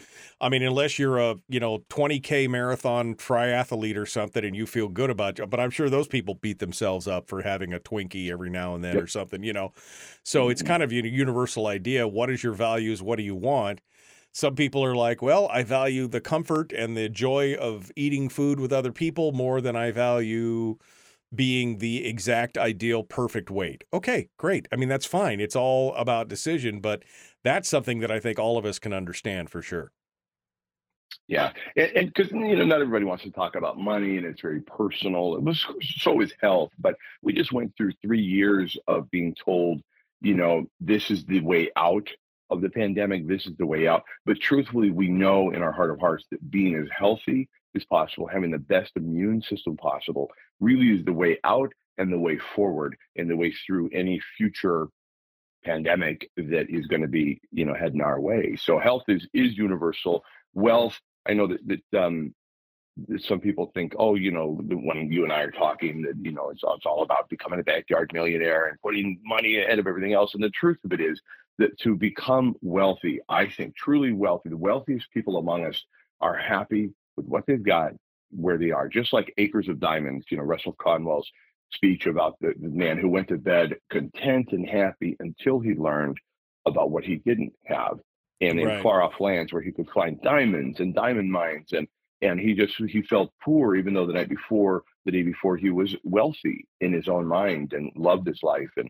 so I think that truthfully, health and wealth go hand in hand. And Buckminster Fuller put it very well when he said that our chief aim ought to be health, wealth, and prosperity. Health being first, wealth being your income today, prosperity being your income going forward without working for it. When all those things can align under the umbrella of what you value, then each little independent goal will work itself out. When you talk to a lot of entrepreneurs, or you read their works, especially the self-made entrepreneurs, money is really just the tool that they get to use to fulfill whatever value or goal that they've got going on, whether it is more time with their family or being a difference in the world. They're not focused so much on the money, it seems like, in their writings and in their talks and what they're going on. They just are focusing on what the outcome is when they have that available as a tool more than anything else. Mm-hmm. Yeah, the money's a byproduct of what you value aligning with your goals and setting goals, and putting all this down on paper, I think, is key. Paper or digitally, however you want to do it. But I'd say pencil, paper, sit down, spend a few minutes with your favorite beverage and some classical music playing, and really say to yourself, what do I value and where do I want to go? What are my goals?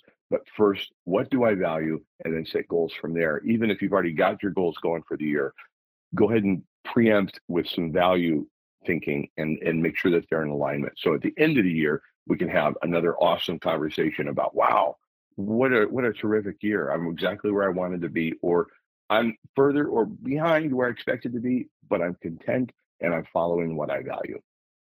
Chris Story, the man from Homer, he's written several books, including The Backyard Millionaire, which is available right now on Amazon or at his website, ilovehomeralaska.com. Final tease on anything else, Chris. I want to hear what you have to say here as we get ready to wrap up. I would say also just, and not to pitch my own book, but Born to Live is a book about where do you really want to go in life. It's short. People tell me they read it in half, 45 minutes to an hour. And that's another one that I would pick up. It's super simple, but it's everything I know about sales, but also success in life, irrespective of how much money you make. All right. ilovehomeralaska.com is where you can go see his all his works, including you got the podcast now. You've got the radio show Tuesdays and Thursdays on the peninsula and soon to be on stations across the country, right? That's the goal, the Backyard Millionaire Radio, working with a syndicate out of Chicago. Very excited about it. Nice. Well, we hope to hear more from you, and we hope to see you more out on the radio out there. I mean, seeing you on the radio seems kind of counterintuitive, but you know what I mean. I have the face for it. I know you do. You do have the face for it. All right, Chris Story, the man from Homer. He's too good to do video calls with us. I got to put this beautiful picture that he had photoshopped up here to show people every morning. All right, my friend. Thank you for coming on board and joining us. We'll talk to you next week. Don't go anywhere. All right, folks, we got more coming up. The Michael Duke Show continues. One final segment. I will open the phone lines up, and I can get your thoughts on these vetoes and everything else, or what Chris talked about, or whatever. It's going to be good. The Michael Duke Show, common sense, liberty-based, free-thinking radio. Back with more right after this.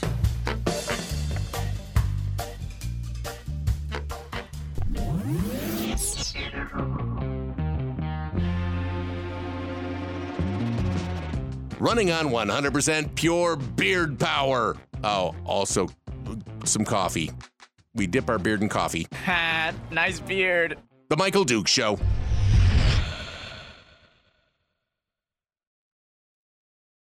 Okay, let's see if Chris actually stuck around with us here just one last time. Anything else, my friend? Are you there? Yes. Good morning, Michael. No, all good. I appreciate it. Yeah, I hope you get Sarah Vance on because this is, like I said, this is the first time learning about the cuts to the peninsula. But also, who said that maybe it's a blood feud between Michicki and Dunleavy? But I mean, that makes no sense. I mean, come on, that makes no sense. I just can't see that kind of personal feud was, I don't like Michicki. He's now the mayor, so I'm going to penalize the whole peninsula for. I mean that. I'm sorry, I can't make that math work out in my head. I mean, can you? I mean, what about Dave? Is it Dave Steering? Is he still his spokesperson? Dave Steering is his community. He's not a press guy. He is his community outreach manager or something like that. Well, I mean, maybe he would come on your show. I know during the election, Dave offered himself up on my program, and I didn't take advantage of it because we're just not so politically oriented. But maybe Dave will offer himself up to stand in for the man that's standing tall for Alaska and answer some of these questions, or at least provide some explanation or context for the decisions made. Right. If you can't get the actual tall man, you can get the other guy. I can't figure out what a guy who's standing tall for Alaska needs to stand in. I couldn't figure that part out. I mean, it's just, you've been doing this for quite a while. I can't figure out why he won't engage the public. Even if it wasn't a press conference, even if it wasn't a radio interview, I mean, just Facebook Live. He did that for a while. It was like a period of 6 months or something where he would come on every couple weeks and he'd have a little Facebook Live with people or whatever. And I thought that was great because it bypassed all the hostile press and everything else. But now that didn't last very long. And I'm just wondering. I think it would be a fun thought experiment, a great thought experiment for you to lead.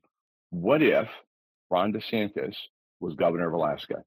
What would, just taking the matrix with which he makes decisions and applying it to Alaska issues, what do you think Alaska could and would look like? And then what would it take to actually get somebody like Ron DeSantis to actually run for governor. Yeah. I think that with Dunleavy, you have a career politician, somebody who wants to be, I don't know. I mean, look at Mark Begich.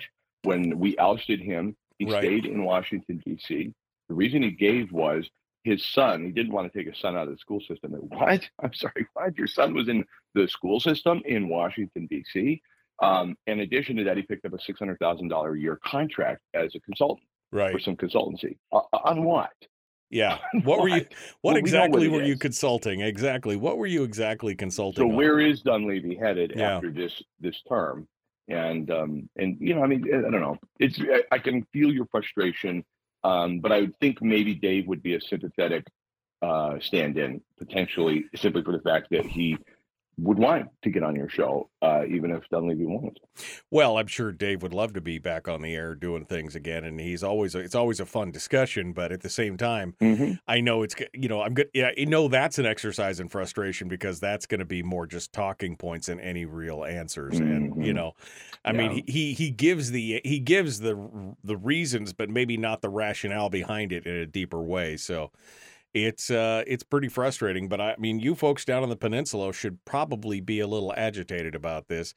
I don't know if he supposedly is trying to, because there's a lot of discussion and speculation as to whether or not the governor is getting ready for a run for the Senate, the U.S. Senate. But I mean, I don't know. I don't know at this point what's going to happen. But all right, well, I appreciate it, my friend. Thank you for being part of it. As always, it's a pleasure. It's a real pleasure. I value this time, Michael. Yeah, I do too.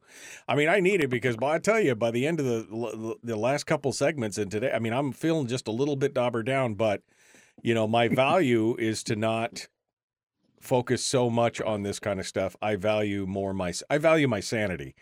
And so I have to kind of divorce myself from some of the frustration and realize that I can only do what I can do. I mean, that's the whole Irish serenity prayer, right? To change the things I can and the things I can't, and the wisdom to know the difference. I can be the lighthouse. I can be the town crier. But if nobody shows up, I still did my job. You know what I mean? I can't. What if you set yourself on fire? If I set myself on fire, you know, that's a very short-lived. I mean, I would be warm for a bit, and then that's kind of. We'll talk about you for a long time. Exactly. Well, I mean, until next week. Until next week. Until the next thing. Until the Kardashians hit the news again, and then you won't be talking about me. Exactly. All right. Remember the town crier that set himself on fire? Yeah, remember that Michael, guy? Take care. See you, bud. Thanks for calling in. Appreciate it. All right. The Michael Duke. That ship has sailed? What is that? What does that mean? What does that mean? It's a double rainbow. What does that mean? I have no idea. I have no idea whatsoever. All right. Well, let's light up the phone lines, I guess, shall we? Let's get things rolling on here. I got about 15 seconds. See if we can get the phone lines up and be ready to go. The Michael Duke Show, common sense, liberty-based, free-thinking radio. Here we go. Thanks for calling the call-in line of the Michael Duke Show.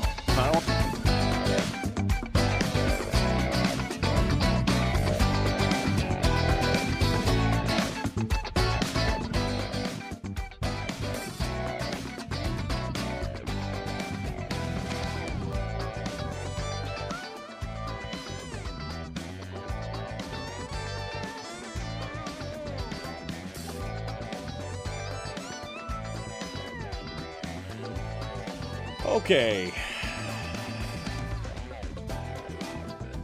Well, we're ready to go here. We got phone lines open, and we are ready, willing, and able to take some phone calls from you. I mean, I could just basically bloviate for the next 10 minutes about I don't understand how they did something, you know, blah, blah, blah, blah, blah.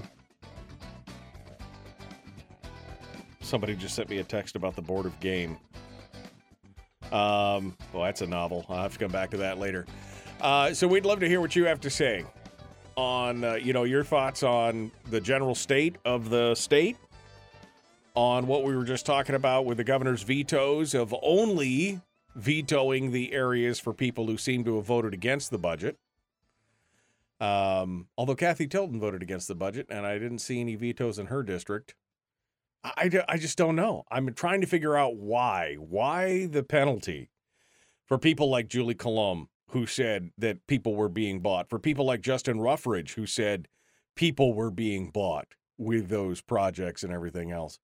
I mean, if you're down in the peninsula right now, how do you feel about that? Is it par for the course? Are you heavy sigh, resigned to it? Or are you agitated by what's going on?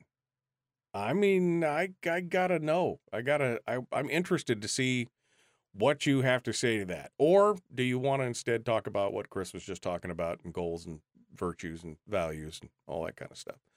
Whatever it is. 907-433-3150. 907-433-3150. I will tell you one thing, that politics has invaded every aspect of our lives. Every aspect of our lives has been invaded by politics. And, of course, we've seen this play out more and more as companies become politicized. I mean, companies that traditionally would just be like, I just want to sell my product. I don't want to get in, although we know that on the left, many millennials and stuff prioritize companies that support their values, publicly. But we also know that that's problematic in many ways. Now, there's an interesting poll that just came out from the Trafalgar Group, and Must Read is writing about it. And we've seen some prime examples of some of the things that are going on right now, the Bud Light thing and the Target situation with Pride Month and all this kind of stuff. We've seen some backlash on some of this. Anyway, this poll came out, and here was the question that the Trafalgar pollsters asked the people that they polled. They said, with the public backlash against companies like Bud Light and Target, do you believe business should continue to promote political themes during Pride Month, or should businesses seek to be neutral on cultural issues? Now, I don't drink Bud Light, and I didn't drink Bud Light before because, wow. Because, yeah, I mean, who's got time for that, right? But at the same time, from a rational, just kind of a purist perspective, I personally would just like companies not to take a stand on anything, because if I like your product and I want to buy your product, I don't want to have to be conflicted over whether you support my political viewpoint, yada, yada, yada. Right? It's that political thing should be. Here's what the poll says, though. Nearly 41% of Americans boycotted a company taking a public, progressive, or woke stance. On the other side, 24% of Americans have boycotted a company for taking a conservative stance. Overall, people said that companies should be less political. Of those who were declared Republicans of the poll, 68% had boycotted a company for being woke. 26% of Republicans said they didn't take part in such boycotts. Of those who were Democrats, 15% had boycotted companies that were publicly woke, but 45% boycotted companies that were conservatives and espoused American values like Make America Great Again, yada, yada, yada. But the biggest things is that Republicans said 82% of Republicans said companies should stay out of the political realm, while 48% of Democrats said that companies should continue to promote political themes. So still, nearly half of Democrats basically said just stay out, and 82% of Republicans said stay out of politics in your business. Again, it's another reason why we're just throwing our hands up in the air, because it's invading every aspect of our lives. And even half the Democrats are like, no, don't do that. Just stay out of politics and just make your product and sell it to us and go on from there. That is an interesting stat right now. This is out of the Trafalgar Group. It's crazy stuff. All right, let's go over here to take some phone calls. Good morning. Who's this? Where are you calling from? Yeah, this is Joe Verhagen up in Nenana, Alaska. Hey, Joe, what's on your mind? Sounds like I'm kind of echoing. I don't know how to change that. Just go ahead, Joe. Am I on speakerphone maybe? Or no, Joe, go ahead. Just okay, is that any better? Can you hear me? I can hear you. Go ahead, Joe. Okay. So I listen to talk radio all the time. I hear people talking about, we shouldn't let the mainstream media control the narrative and what we're talking about all the time. And I totally agree. And as frustrating and as hypocritical as this whole thing is with Trump's documents and, you could bring up Hillary Clinton's documents and the Biden family and all these other things. They're still controlling the narrative when that's all they're talking about. We have like 12 candidates, and none of them are getting any coverage from the media besides Trump's, legal woes. And I just feel like that's them pushing a narrative because, in my mind, I feel like we're going to run a dead horse again if we nominate Trump. He's going to lose again to Biden, is my personal opinion. And if it was rigged the first time, how the heck is it not going to be rigged the second time if Biden's in control and nothing's really changed, And so that's why I feel like it's running a dead horse. And so these other candidates, especially like Ron DeSantis, who consistently shows in polls that he can beat Biden and that he polls way better amongst almost every demographic, why are, we letting the media just control the narrative and not talking about these other candidates that really do have a chance? So that's one of the things that's just been frustrating is everything is Trump, Biden, Trump, Biden, Trump, Biden. Right. Well, first and foremost, don't think that that's a bug. That's working as intended. That's a feature. They know that if they highlight the one candidate that has a lesser of a chance of winning, why would they want to highlight they being the news media with a more progressive agenda? Why would they want to highlight the candidates? Why would they want to highlight a candidate like DeSantis and give them an opportunity to beat Biden? Because at this point, you basically get the lesser of two evils argument of Biden versus Trump. And nobody's happy with either one of those candidates, right? I mean, in the long run, even Biden's people are like, the Democrats don't want Biden to go back, but he's the logical choice. So it's working as intended, Joe. Yeah. That's the whole thing. That's what it is. So we still have to talk about those candidates on our own, but don't look to the mainstream media to pull that off. That's for sure. Yeah. Unfortunately, I also see it in a little bit on talk radio, too. Some of them are just getting wrapped right into it as well, it seems. Yeah.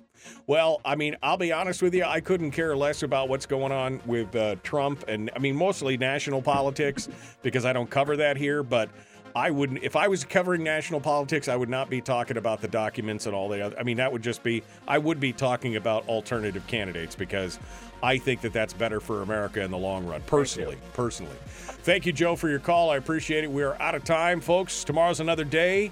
We'll have Dr. Roland on from Chase Medical to talk about emergency medicine tomorrow. Have a good day.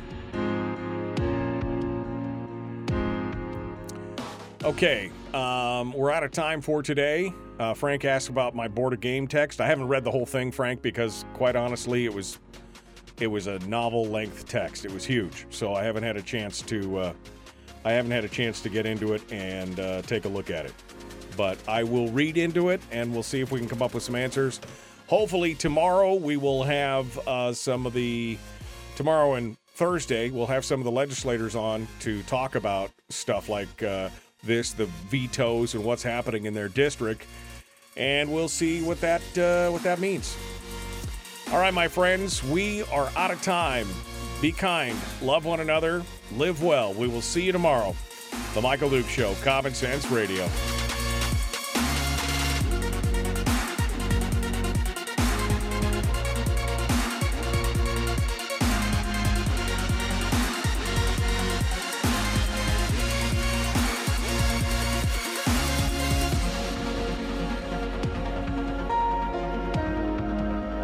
Goodbye.